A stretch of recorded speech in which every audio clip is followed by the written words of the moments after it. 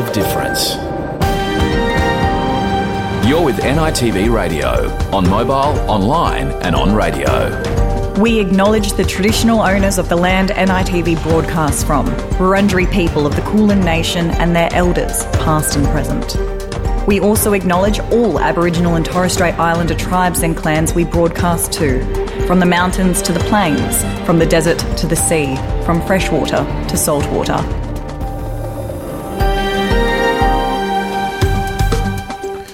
Yama, welcome to NITV Radio.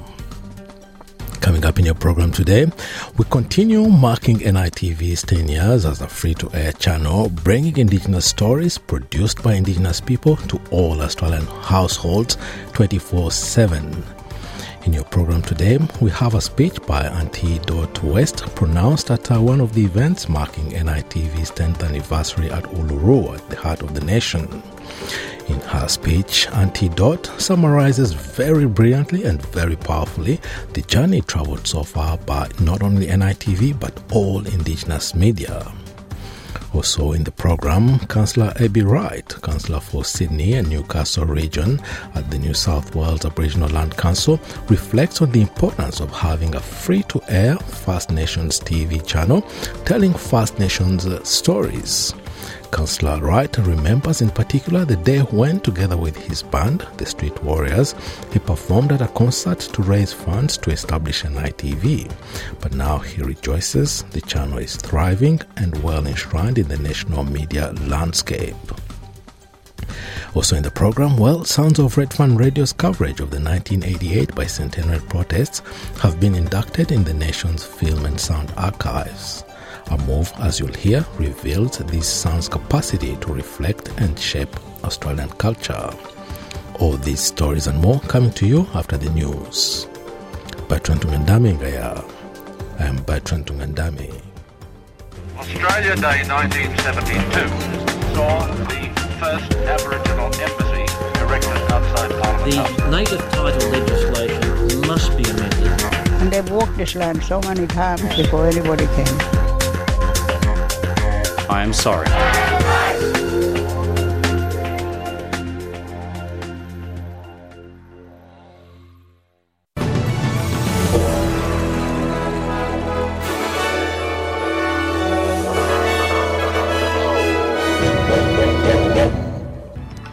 In this bulletin, a state memorial service held for Indigenous songman Uncle Archie Roach.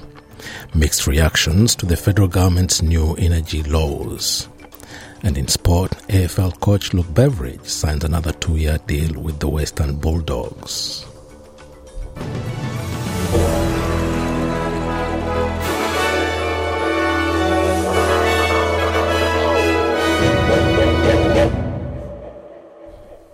Victorian Premier Daniel Andrews has delivered a posthumous apology on behalf of the state government to Indigenous songman and storyteller Uncle Archie Roach.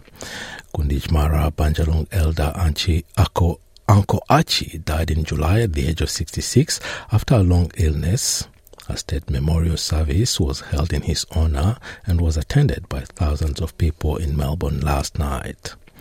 Uncle Archie was a survivor of the stolen generations, an experience he spoke about in his 1990 debut song Took the Children Away. Victorian Premier Daniel Andrews said he wished to deliver a profound apology to Uncle Archie and his family for the hurt caused by the state's forced child removal policies. We apologise for the extreme, inhumane acts committed against you, the torture, the unspeakable hurt, and the intergenerational trauma that you and your family continue to carry and experience due to your removal. I am sorry.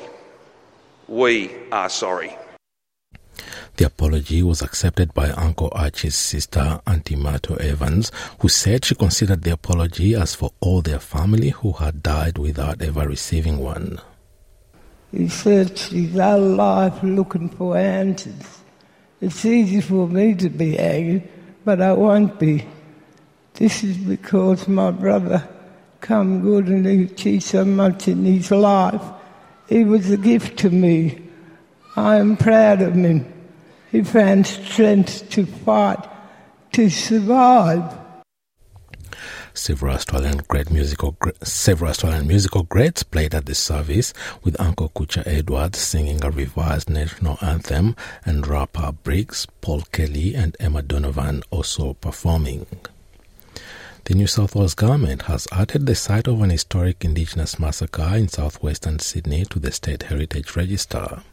At least 14 people from the Darawal tribe, including children, were killed in an attack ordered by Governor Lachlan Macquarie in April 1816 as they camped near the banks of the Cataract River. It is seen as one of the earliest and most traumatic frontier conflict events between First Nations people and European settlers in early Australian history.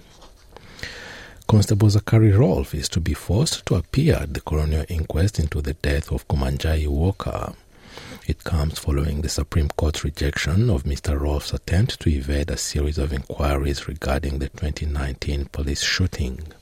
Constable Rolfe shot 19-year-old Kumanjayi Walker 3 times during a bungled outback arrest in Yuendumu, northwest of Alice Springs on November 9, 2019. An inquest into whether the 31-year-old officer has the right to refuse to give evidence to the coroner and whether the court can force him to do so has repeatedly stopped an investigation into the Walpiri man's killing. Mr. Rolfe is expected to give evidence when the Kumanjayi Walker inquest resumes in 2023.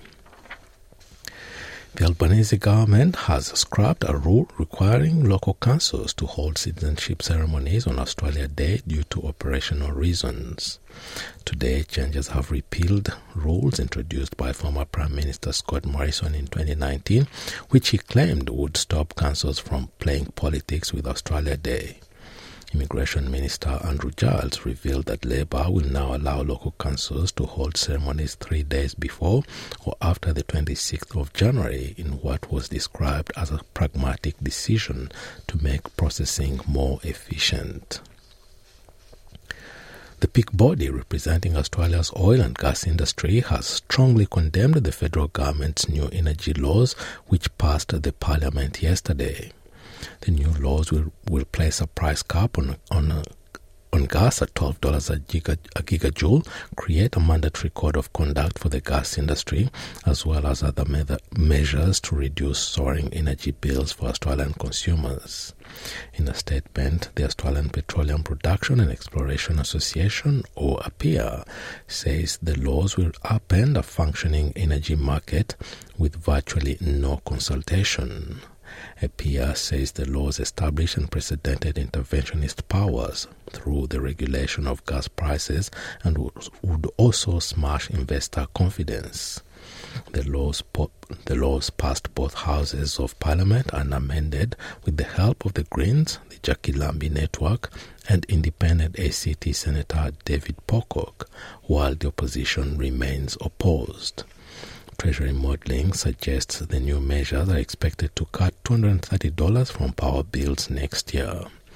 Other groups, including Greenpeace, the Consumer Action Law Centre, and some unions have welcomed the passing of the legislation. Fiji's opposition party takes an early lead in the election ballot count after a preliminary tally caused an uproar.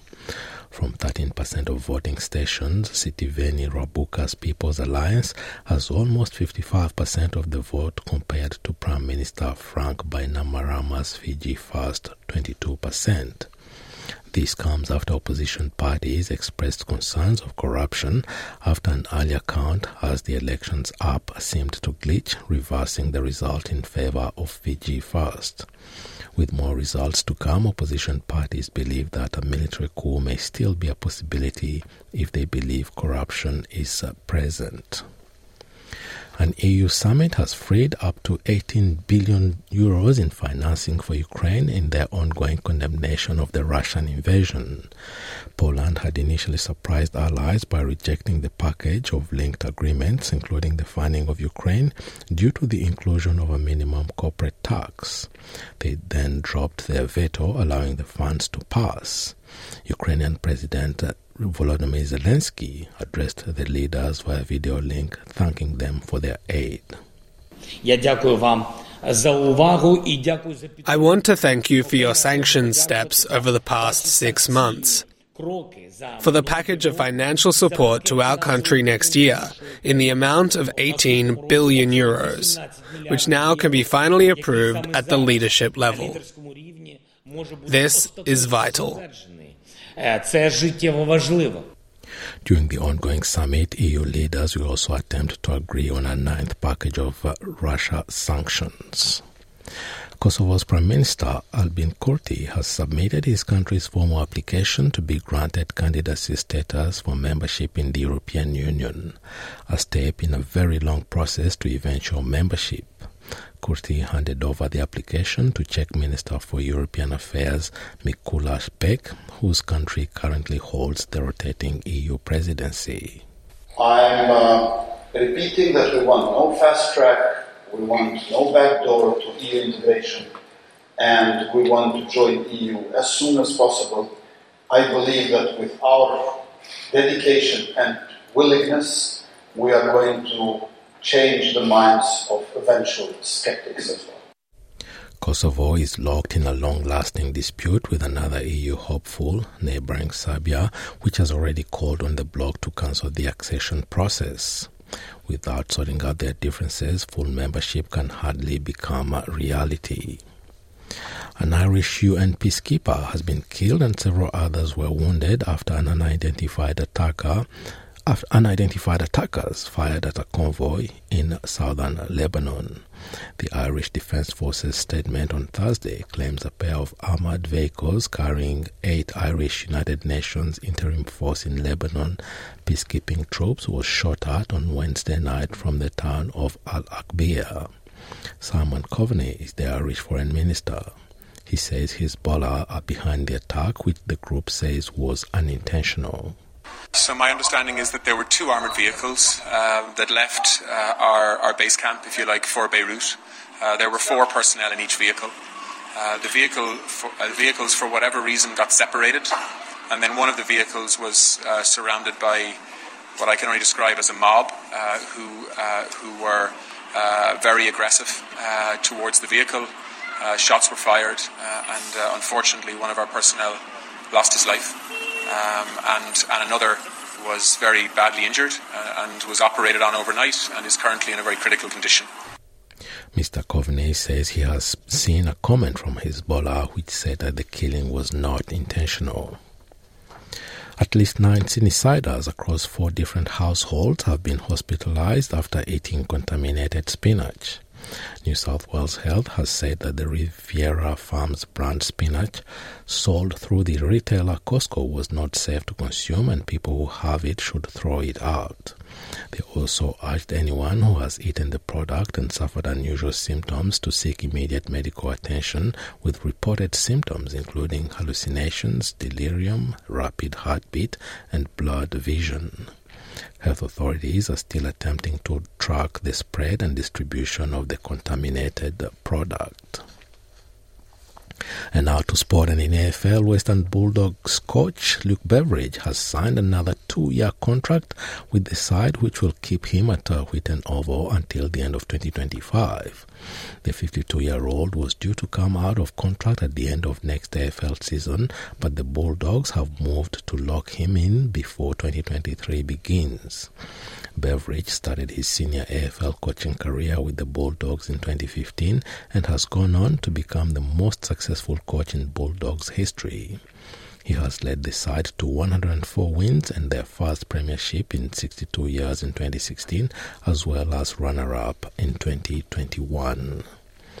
And now having a look at the weather around the country. Broome, partly cloudy 33, Perth, sunny 30 degrees, Adelaide, cloud clearing 24, Melbourne, partly cloudy 20, Hobart, a shower or 2 16, Albury, Wodonga, sunny 22, Canberra, partly cloudy 20, Wollongong, much the same, 20 degrees, Sydney, partly cloudy 22, Newcastle, partly cloudy as well, 22 degrees, Brisbane, similar conditions, 26, Townsville, sunny day 32, Cairns, a shower or 2 and a possible storm 32 degrees, Alice Springs mostly cloudy 32, Darwin similar conditions and 34 degrees, and the Torres Strait Islands sunny day ahead and a top of 32 degrees.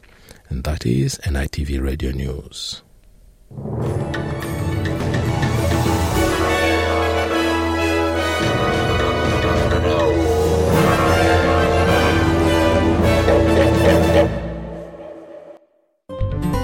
NITV Radio, on radio, online and mobile. Coming up next in your program, we continue our coverage of NITV's 10th anniversary.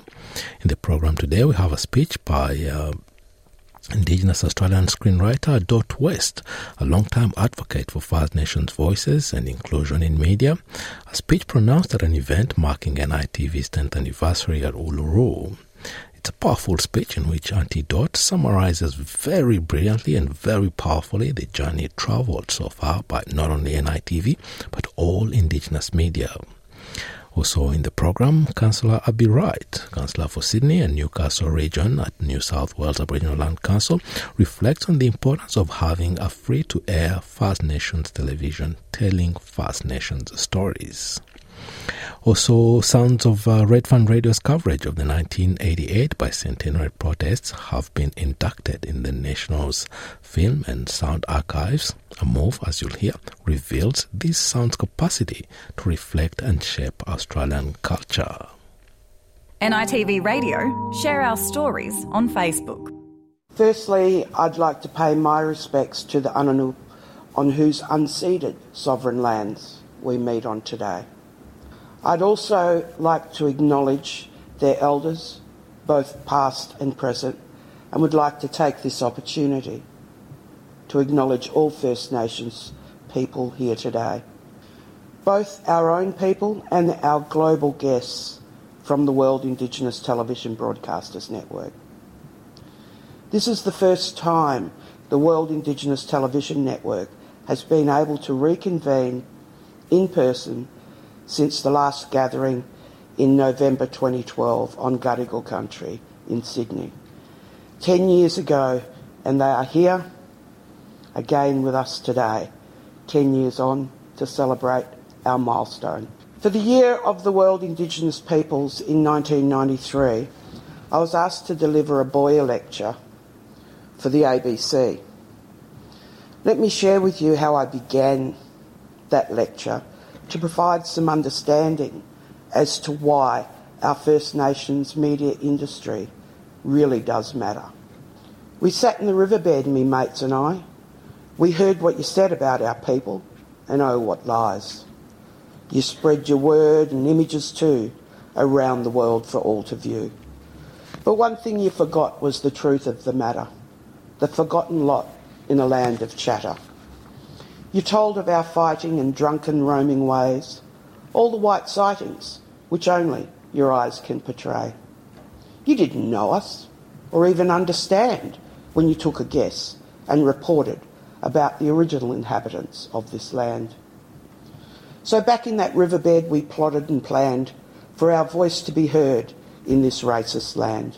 We're here now with our own sound waves to tell of how we became your slaves. The stories are rich and culture's strong. We will teach of the right and the wrong. So what's your voice, young white one? We now have a choice to correct your tongue. That little ditty was inspired by Mr. Macumba, one of the founders of Karma in Alice Springs, who in 1985 were the first Indigenous radio station licensed.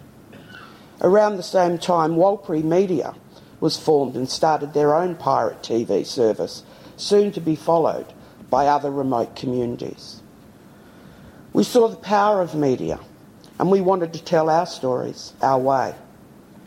We were sick of hearing and seeing others talk about us. We wanted to be seen and heard. Against the odds, we continue to build our First Nations media industry. We now have 35 licensed radio stations with 230 broadcast sites around the country, with the capacity to reach 48% of our people. We have the Koori Mail, our national newspaper, along with a strong online presence in platforms such as Indigenous X, the National Indigenous Times, Indigitube, along with published content from all our organisations daily. We have a number of our radio stations with their own mobile app where you can hear them anywhere, anytime. We have a satellite-delivered narrowcast TV service in ICTV, where our remote broadcast sector share their content.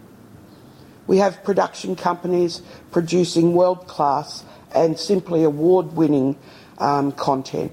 We also have 3 local narrowcast TV services with ICTV in Alice Springs, Larrakia TV in Darwin, and Galari TV in Broome. I think I've almost forgot one TV station, or what? Yeah, we got our national television service, NITV. All of this is ours as First Nations people. And every one of you, my First Nations people in this room and ones who couldn't make it here today, every one of you have played a role in carving out our place in the Australian media landscape.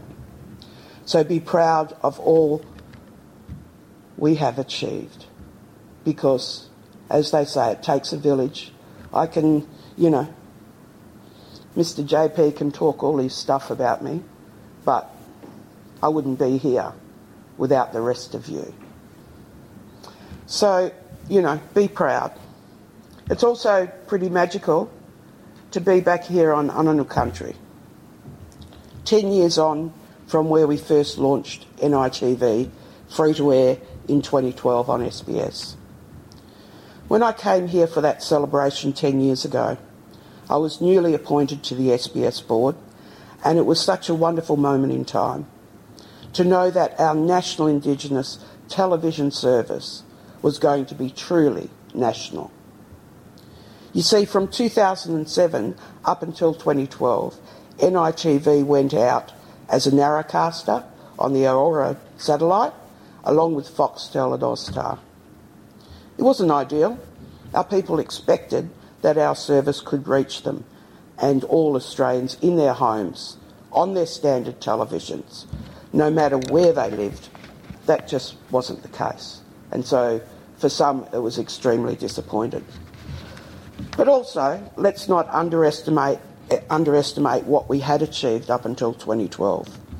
We had got our television station started with a budget, albeit a very, very, very tiny, weeny budget in comparison to others.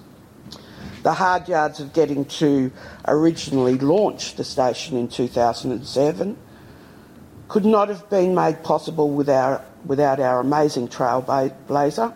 She's not here in the room. She had to go back to Alice, Miss Rachel Perkins, along with Sally Riley and many others in this industry that sat in that little Redfern office when we were in lockdown because police were raiding the place, and we were getting together the mastermind of how we were going to be a national Indigenous television service. And also, we can't forget the newcomer to media at the time, Pat Turner. So a big shout out to all of you who helped to pave the way for our national television service. But there's one person I would particularly like to point out. She started with NITV in 2007 and is still with us, deadly woman, as the executive of Indigenous content across the whole of the SBS suite. She's the passionate, the one and the only Tanya Denning. Tanya, the work that you've done over this time is insurmountable. Your leadership during this time has been just absolutely wonderful, and it's been fantastic working alongside you, not only providing a bit of mentorship, but also learning from you as well. So thank you. In 2012, our TV station was given a lifeline by SBS, and for the last 10 years, not only our people, but all Australians have had the privilege of immersing themselves in our First Nations world through our news, our stories, our cultures and our lives. The last 10 years hasn't been a smooth ride. We had bumps, turns and potholes to overcome. when NITV, and I suppose myself as a board member, got to SBS in 2012, we struggled to find our place in Australia's multicultural broadcaster.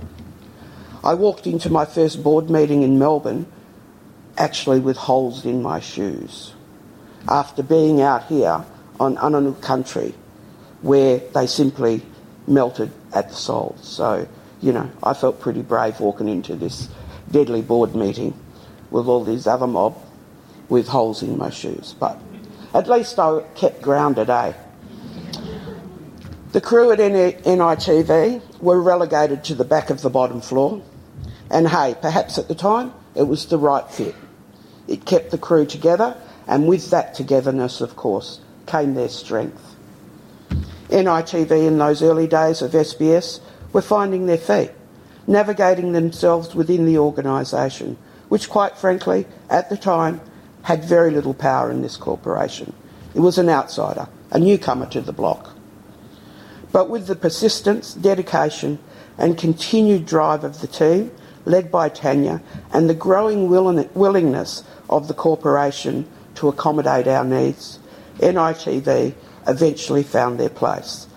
A place where we no longer sit on the periphery of this organisation, but sit at its heart, in both the cultural and operational fabric of the organisation, and also physically, where staff now filter throughout the organisation whilst having their main office space right next to the amazing, the wonderful Managing Director, James Taylor, who has made some simply brilliant changes in SBS, changes where the corporation has realised that NITV is a representation of the oldest living culture in the world, and what a tremendous honour and gift this is.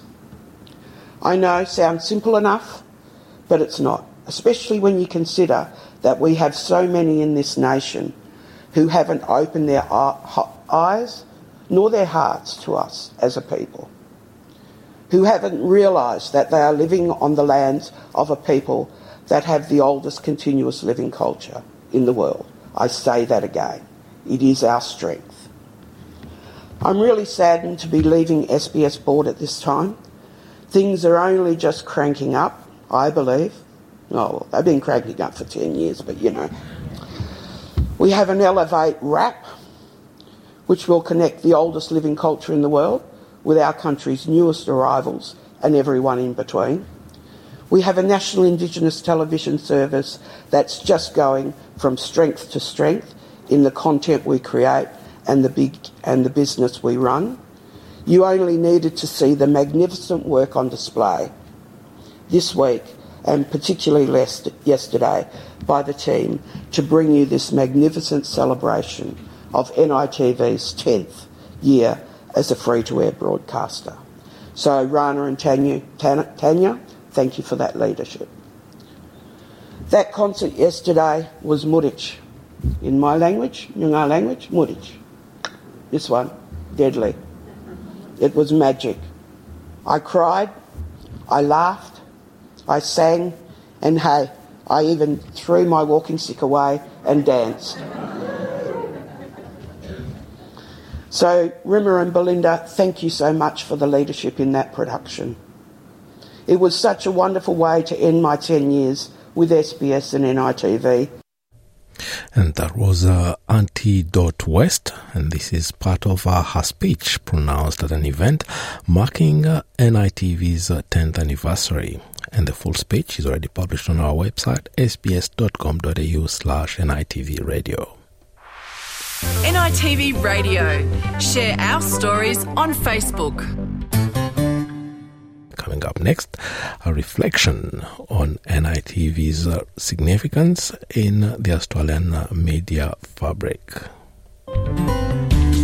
Join the conversation on radio, online and mobile. You're with NITV Radio. I'm joined by Councillor Abby Wright, New South Wales Aboriginal Land Council, Sydney Newcastle Councillor, in the context of NITV's celebrations of their 10th anniversary as a free-to-air channel bringing to all Australian households Indigenous stories told by Indigenous people. Welcome to NITV Radio, Councillor Wright. Thank you very much. Thanks for having me, Bertram. Now, as we celebrate NITV's 10th anniversary, for someone like yourself who is very active in the community, I have to say you're the founder of the Mirrama Aboriginal Language and Technology Centre, and you're also in a leadership role with the New South Wales Aboriginal Land Council. What is your reflection on having a national free-to-air TV telling Indigenous stories by Indigenous people, going free-to-air to all Australian households?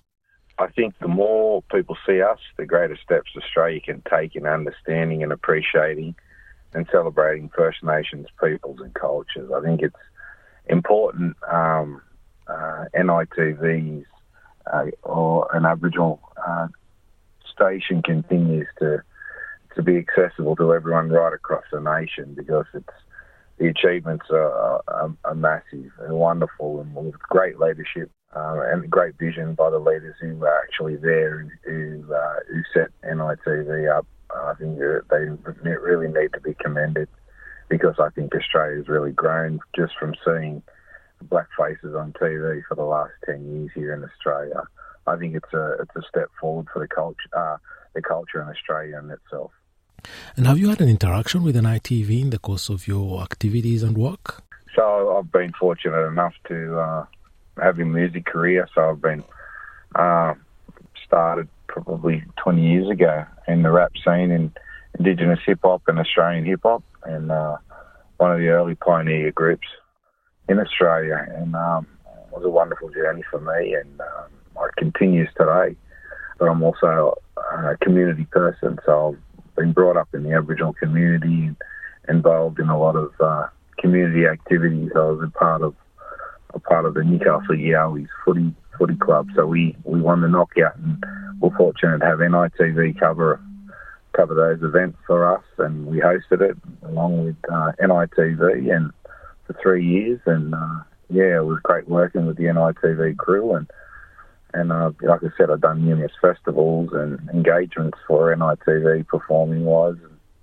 It's been a wonderful journey for me to be a part of such a massive contribution to Australian society, which is NITV. Without NITV, which other outlet would you turn to air your music and stories? There's nowhere else. It's the only platform that we get to share our stories on a national scale, on a mainstream scale. I think that NITV is irreplaceable as far as Australia is concerned, and people knowing the oldest culture in the world. And I think that's what NITV offers. I think there's nowhere else where you can get the experience of seeing Aboriginal people every day in every part of Australia, right across the country, and our culture, modern and traditional, is shown in that. NITV is now curating excellent content from all across Australia, and even sourcing content from overseas. Yet the channel started from very humble beginnings. And I actually performed to actually help get NITV the money in Canberra, down at Parliament House for politicians. So I was a part of that. I was engaged by NITV, the senior staff, to go down and be a part of it, me and my brother. So as one of the entertainers. When was that? That was 10 years ago. Yeah. Can you tell us more about that performance? How was the experience performing to raise funds for NITV? That was wonderful that day. There was a few other senior Aboriginal artists, artists, and it was wonderful because we had all politicians in the room watching us perform. And it was just a showcasing of Aboriginal talent, and I was fortunate enough to be a part of it. In terms of raising funds, how good was it? Did you hit your target? Well, NITV's still going 10 years later. We hit the target all right, and I think we're still going in the right direction. Yeah. And now looking back at NITV's achievements in the last decade, what's your reflection on the journey travelled so far? I think that it's been a wonderful journey, and I think we need to remember the people whose shoulders that we stand on, the giants, who actually had the vision to start NITV, to give all of our young people the platforms that they have now. And I think if it wasn't for those people, I think that we wouldn't be anywhere near we are, sports, entertainment, politics-wise, all the different fields right across society. I think NITV's exposed our people's talents and strength to the rest of the world, and I think that we need to sometimes stop and reflect on how we got to where we are. Yeah. And we really need to acknowledge those people. Which one of your songs reflects that fundraising night? We got a song called Blackfellas. It's called by Street Warriors. Yeah, Street Warriors. And are you still performing? I'm not performing at the moment, but I'm back in the studio recording a new album. Councillor Wright, thank you very much for talking to us today on NITV Radio, and we look forward to catching up when your new album is released. Sounds good, Bertram. Thanks very much, mate. Thanks for having me. NITV Radio. Share our stories on Facebook. Radio Red Fund's coverage of the 1988 bicentennial protests has just been inducted in the National Registry of Film and Sound. Nick Henderson, curator at the National Film and Sound Archives, is joining us on NITV Radio to discuss this historical move. Welcome to NITV Radio, Nick. Thank you so much for having me. Now, why have the Radio Red Fund sounds taken so long to make it into the National Archives? Because it's taken some 3 decades, while Julia Gillard's speech, which has also been inducted this week, took just some 10 years to make it into the registry. I guess there's 2 things here. One is that Sounds of Australia is a program that we run every year. The focus of the program is to invite the public to nominate the sounds that they think should be inducted into Sounds of Australia, into the registry. A number of these are already in the National Film and Sound Archive collection, so they're already preserved and safe, but I guess we run the Sounds of Australia project to involve the public and to promote sound recording heritage. So when we go out to the public, they nominate their sounds and they get voted on by a panel. So it's not a controlled process in that sense, and it's really in response to when the public provides their nomination and when the panel votes on those. So that's kind of how it comes about. There are sounds and pieces actually of history that are much older than that have also just made it into the registry. Yeah, these sounds going back to the beginning of the last century. Absolutely, and some of the most important recordings in that context are some of the earliest wax cylinder recordings, including recordings from Central Australia, from the Torres Strait, from the late 1890s and early, just into the turn of the century. So some really important Aboriginal recordings. And who can nominate pieces that go into the registry, and what criteria do they adhere to? Well, it's just really members of the public. Any person out there can nominate a sound recording as long as it's over 10 years old. So part of that is, I think sometimes people think of sound and often it's just the thing that they recall from a moment rather than a recording. So recordings could be anything on, say, wax cylinders or vinyl records. It could be on CDs or digitally, but it needs to be a recording in some form.